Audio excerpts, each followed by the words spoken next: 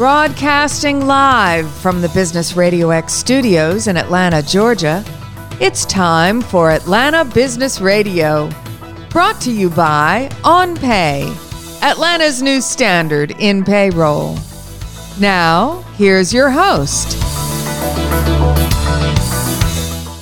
Lee Cantor here, another episode of Atlanta Business Radio, and this is going to be a good one. But before we get started, it's important to recognize our sponsor, OnPay. Without them, we couldn't be sharing these important stories. Today on Atlanta Business Radio, we have Mike Dunham, and he is with Associated General Contractors of Georgia. Welcome, Mike. Glad to be here. I am so excited to learn what you're up to. Tell us a little bit about AGC Georgia. How are you serving folks? Well, AGC Georgia is a statewide construction trade association serving the commercial construction industry. We've been around since 1928, and our members are the very large contractors people would see downtown Atlanta with the tower cranes. But we also have family-owned businesses, husbands and wives, brothers and sisters across this state representing the commercial industry. They're the folks that build your schools, your churches, your hospitals. And some do nothing but public works, and some of them only build your grocery stores and your corner CVS pharmacy. So what's your backstory? How'd you get into this line of work? I was just lucky. I actually had a job working for my university back in Louisiana, where I grew up and went to school. And a placement service said, hey, we have an interview with this organization called AGC. And I almost didn't go, and by luck, my boss at the time pushed me out the door, and I went in, and I sat down and talked to three contractors, and they took a risk on a kid and gave him a job in 1981 running a small chapter in Louisiana. And I've been with the organization now 43 years. First in Louisiana, spent 8 years there, and then went down to Jacksonville for 6, but I've been here in Georgia since 1995. Now, what are some of the benefits for the members to being a part of an association like AGC? Well, Lee, I try to make it simple for folks and tell them we're here to help contractors be the best contractor they can be. And we're also here to help build a better industry. So we do that in a lot of ways. Right now, everybody's big issue is workforce. We need more people. So we spend a lot of time building a better industry and helping contractors by working in the area of workforce. Construction is a very regulated industry. All the governmental agencies have a permit, a fine, dollar they have to extract from the construction industry. So we work very hard in our governmental affairs operation representing the industry and contractors, both at the Capitol and in every governmental agency that does that work. Safety is a big element of our industry that's very important and has been always. And then we do all the fun things. We have the golf tournaments and the barbecues and the conventions so that people can get to know each other and do business together. Now, you mentioned kind of some of the challenges regarding talent. What are those challenges, and how does your association help alleviate them? Well, we're as a country, we're just seeing a declining birth rate, so there's fewer people to work.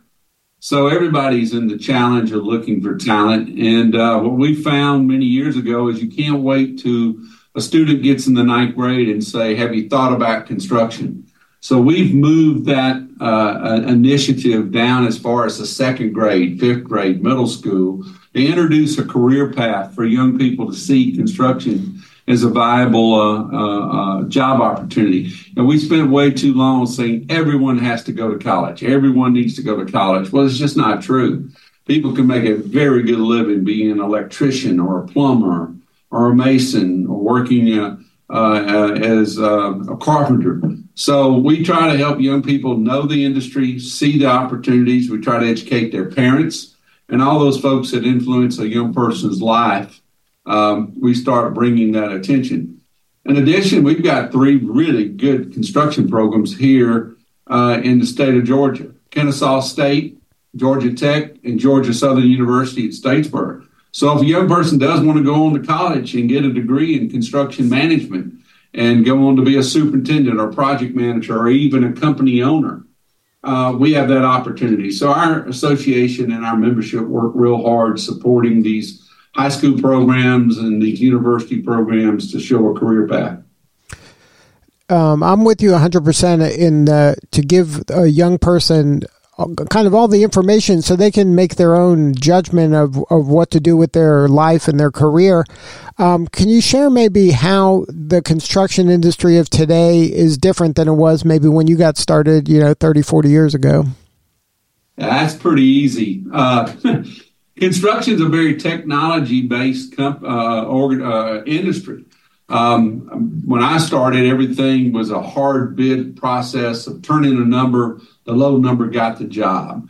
Today, construction is very dynamic in how the companies market themselves and how the project's delivery systems have changed, and technology. I saw a gentleman do a roof takeoff using a slide rule. And today, there's not very many people that have ever even seen one, much less understand how they operate.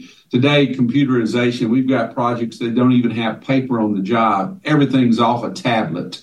And so communications has driven change. Technology's driven change. It's quite a dynamic industry. We've seen a lot of changes in actual just construction itself, modularization and components of delivery where it's done in a way so that it's prefabricated, which has really changed things up. Now, is the person that is in the construction industry today similar? Like, do they have to be big and strong? Is it kind of that stereotype of what a construction worker looks like in terms of size and strength? Or is it because there's so much technology involved, you don't have to be the biggest and strongest person to be successful? Well, you've heard it, don't work harder, work smarter. Our industry's learned to adapt and use the technology to help deliver the product. We are constantly encouraging young women to look at our industry as a career path. They can be very successful. In fact, a lot of people know that women tend to be more detail-oriented, and their roles can fill a big need in our industry. And our blueprint reading competition that we do annually around the state, most of the time, women are very successful and win those things because they are so have so much attention to detail. So, yeah, I was one of those big guys, though. When there was a wheelbarrow to be pushed, I was your man. But it sounds like things are changing, that there is technology and help, and maybe with some robotics that can help a person, that you don't have to be the biggest person anymore to go down this path. If you have an interest or a desire to learn about it, this might be a good career path for you, even though you may not be the biggest kid on the playground. Well, absolutely. We have a tool. It's called Youth Science that high school students have access to.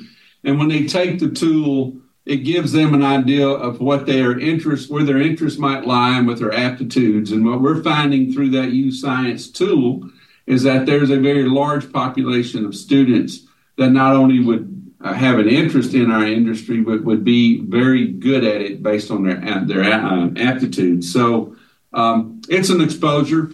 If they've not grown up into a family of construction or been around it, they may just have never thought about it. And that's what our job is to introduce that opportunity. Yeah, and I think that people don't really appreciate when you're in the construction industry, there is so much reward in the sense that at the end of the day or the end of the project, you can see what you've been working on and that it exists now and that lives on beyond you. And you don't get that kind of satisfaction in a lot of other industries or jobs. That's a true statement. I'm sure that everyone that worked on the Mercedes-Benz Stadium that goes to an event there, they probably don't go to that venue or leave it without telling somebody, hey, I built this, or look up in that ceiling, I put those bolts in. And every day you drive down the road, you see projects that you can point to, and you can have the success of saying, I built that. And this state's got a lot going for it. We've been recognized as the best place to do business. Between our port, our airport, the growth of our car plants and the businesses and industries that have been brought here, there's just going to be a tremendous opportunity for anyone in the business for many years to come. So speaking of many years to come, if you look in your crystal ball, are you bullish about what's happening in Georgia regarding construction and some of the work being done and is continuing to being done? Well, I have to be careful because I'm extraordinarily optimistic on everything I do. And so when I look at Georgia, I just think it's going to be the best place in the entire South to be at working. We just recently had a presentation on the expansion plans of our port. They're even working on shortening or lengthening the bridge so that it's taller for bigger ships to go under. The growth of our industries that we brought here, the economy, quality of life, it's just going to be a really great place to live. And I think our school systems bode well for the future of our state. So the economy is very bright in Georgia. I think one of our part of the secret sauce of Georgia is just the diversity of industries. We have so many different industries clustered here that if one industry is down, some other industry is up, and there's always something to do. I think that's really a competitive advantage for Georgia. We lead, I think we're third in the country on Fortune 500 headquarters. New York City, Houston, because of the oil industry, and Atlanta. We have more Fortune 500 headquarters here, than any place in the country. And so with that kind of leadership and people seeing that this is where they want to relocate their headquarters, we've certainly brought the movie industry here. And I think we're the second largest behind California now with our movie industry. The two big car plants, Rivian and Hyundai, and the growth around that.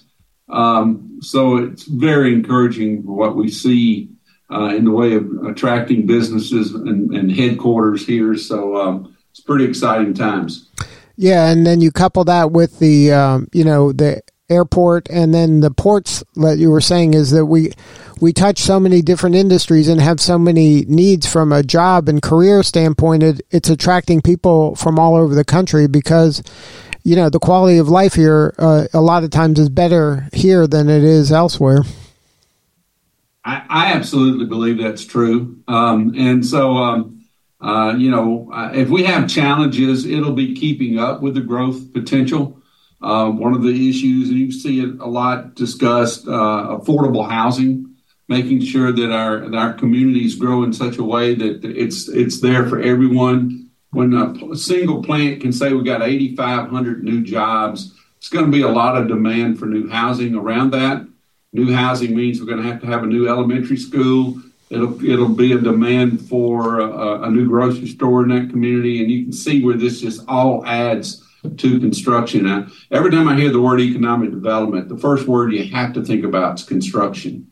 And that's the reason we put so much emphasis in workforce development to keep up with that construction. We like to say that good workforce development makes for good economic development, and the two just go hand in hand.